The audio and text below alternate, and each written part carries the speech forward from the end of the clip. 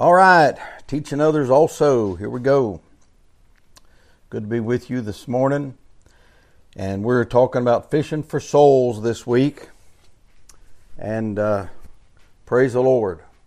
You know, it's good to be saved. It's good to know the Lord. But it's also good to know that you are actively involved in something that God is interested in. Now here we are. It's Wednesday morning, and I don't know what it's like where you're at. A bit of cool and rainy, cold and rainy, and all that kind of stuff. And Wednesday morning, 26th of January, and you know, as I look at these things, sometimes I think to myself, isn't it amazing how God wrote the Bible? Slow down a minute with me, because our subject's fishing for souls, which is fishing for men or mankind. So we're fishing for humans. We're not fishing for fish. Now, understand this. When that is the case, and it is, then we're not in the dark as much or dealing with behavior alone.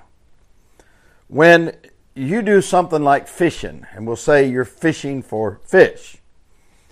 Well, you deal with signs. You deal with measuring ways, whether it be the tide, whether it be the moon, whether it be barometer, whether just coming in, whether going out, the conditions, etc.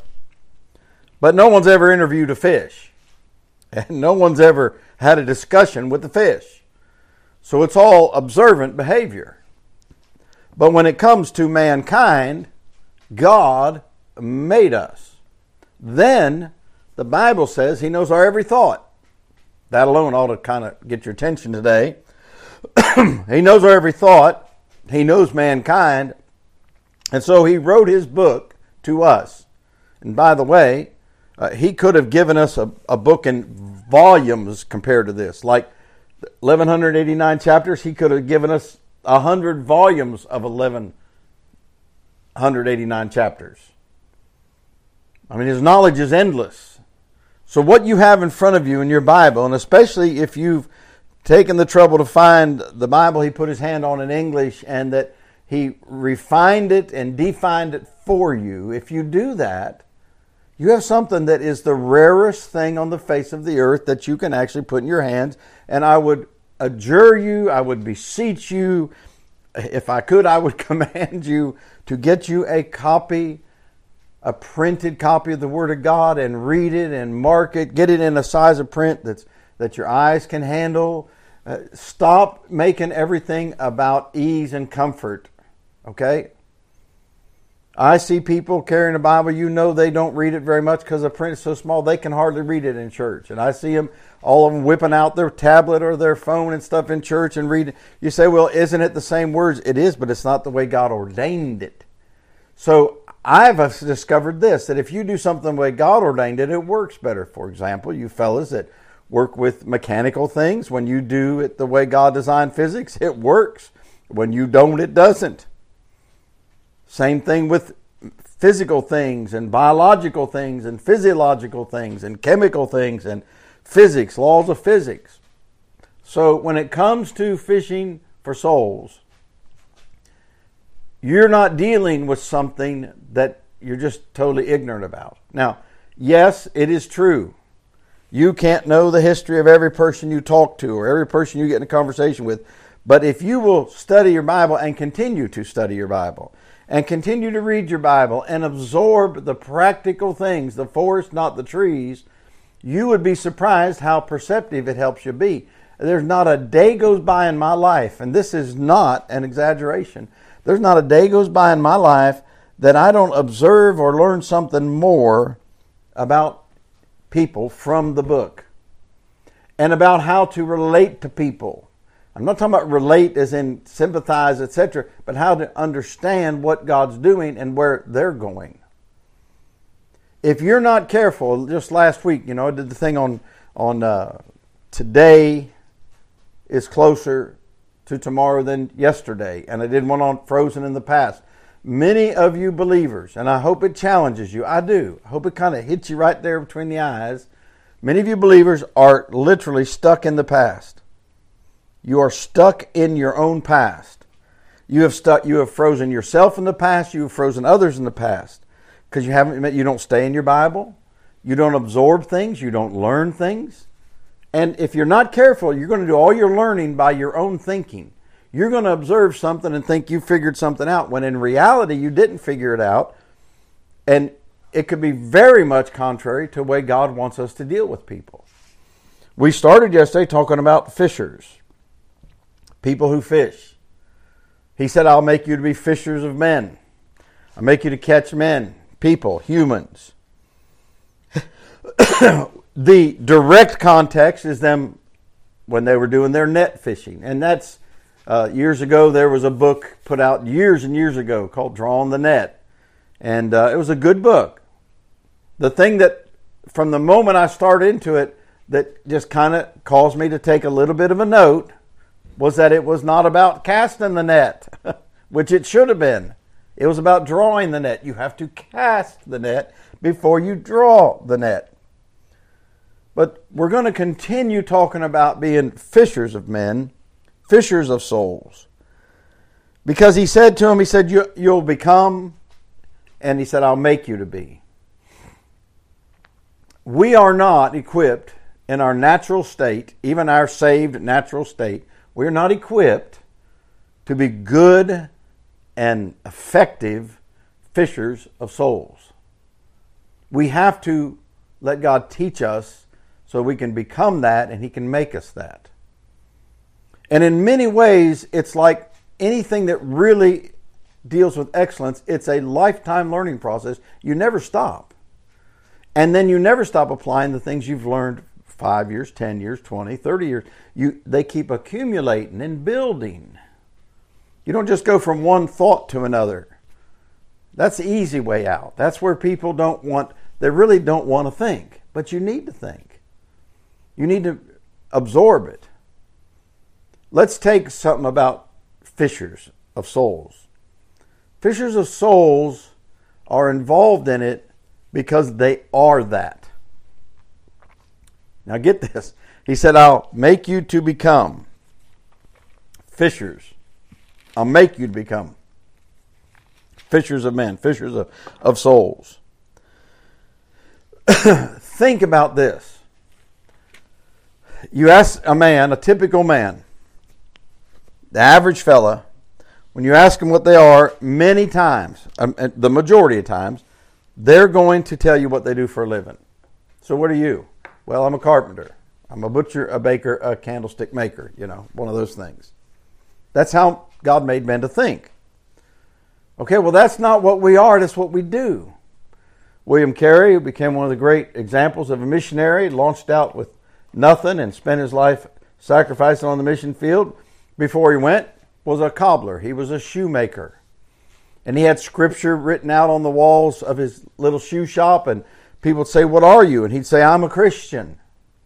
I just cobble these shoes to put crust on the table, to earn a crust. That mentality may seem like a little trivial thing, but it's not. It describes who we're supposed to be. You see, you can spot in a worldly context, earthly context, you can spot someone who's a fisher. We're going down the road yesterday on the way to an appointment. Pickup truck in front of us. Tailgate's down, had a topper on it. Sticking out of it's a kayak. Sitting in the well where you would sit as a human, as a person in the well of the kayak with some duck decoys. You know what that person is? He's a duck hunter. Now, he probably does other things for a living. I doubt he gets paid to hunt ducks for a living, but he's a duck hunter. You go along, you see somebody with fishing rods sticking out of the back of their truck or their Toyota 4Runner and stuff, and they're doing anything, any way they can. They're going to get to someplace and do some fishing. You go down to the coast and you see these guys, and they'll have a cart with two large wheels and sometimes four, and they're pulling that thing down, got poles sticking out and all that. They're going fishing. You see, it's a way of thinking. And many of them, that's what most of their mind is on. They'll do their job, and they ought to. And you ought to earn your crust rightfully for your boss or your company owner, whoever it is you work for. But are you in your mind a fisher of souls? Now let me say this. The direct application, forest, not the trees, of a fisher of souls is they are first and foremost a prayer. A prayer. In other words, prayer, and if you look at prayer, it's prayer. Prayer is done by a prayer. Because one of the greatest things that's important about being a fisher is preparation. And one of the greatest things is knowledge. Someone that sneaks away just when they can, that's great. They fish. But someone who's a fisher gets prepared. And sometimes you take certain parts, they're big on, say, live bait. So they'll go out and throw their seinen bait, or they'll put out the bait trap, or they'll go buy some bait and do that. Someone else, they might be into the artificial lures and all that. Let's take a net fisherman. The number one thing they've got to do is have the net repaired and ready. Prayer. They're a prayer. These fellows were washing their nets. These fellows were mending their nets, it says. I can remember one night being out in a certain place, throwing the net, and there was a lot of phosphorus in the water, and every little thing that moved would set off a flash, like it does if you've ever been in salt water like that. And I was probably about up to my chest. I threw that net where it looked like there was a school of fish. And I mean, it lit up like 4th of July. And there was little fish flashing. And then all of a sudden, probably about the size of an average man, 5.5, 6 foot long, there was a bigger fish that went right through there. I don't know what caught on it, but I had a rope big around as your finger in there, and he cut that thing right off. And needless to say, I decided it was time to go to the shore and regroup.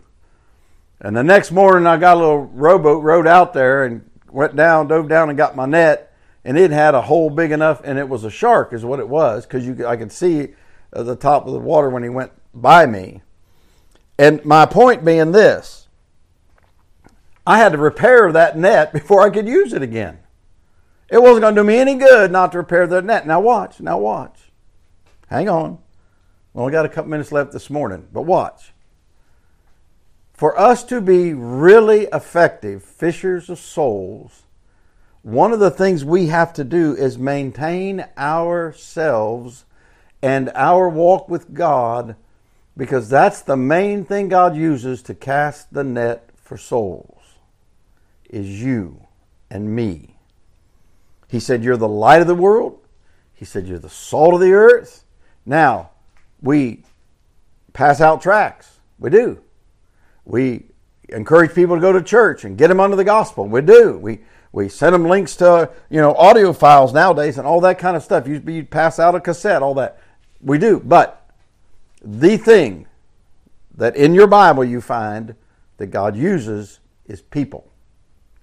He uses people. Great. Put it on paper. Put it on audio. Put it out there. Amen. But you don't find him using paper. He uses people. He doesn't use publications. He uses people. Nothing at all bad with putting out handing somebody a tract, handing somebody an audio file, sending them a link. I get all that. But you better understand that the main thing, he said he would make them to become fishers of men. They didn't have any of this other stuff we have today, and that's what they became. So we're going to look at that. We're not going to rush through this. We're going to look at that because all my life, all my Christian life, it's fascinated me and helped me to understand we have to look at the New Testament pattern and understand that that's what God wants first and foremost. That's why he said, go ye into all the world. Amen. And that starts right from where you're at and goes out 100 meters and goes out 100 miles, etc. All right, so give it some thought today. prayer as a fisher of souls. See you in the morning.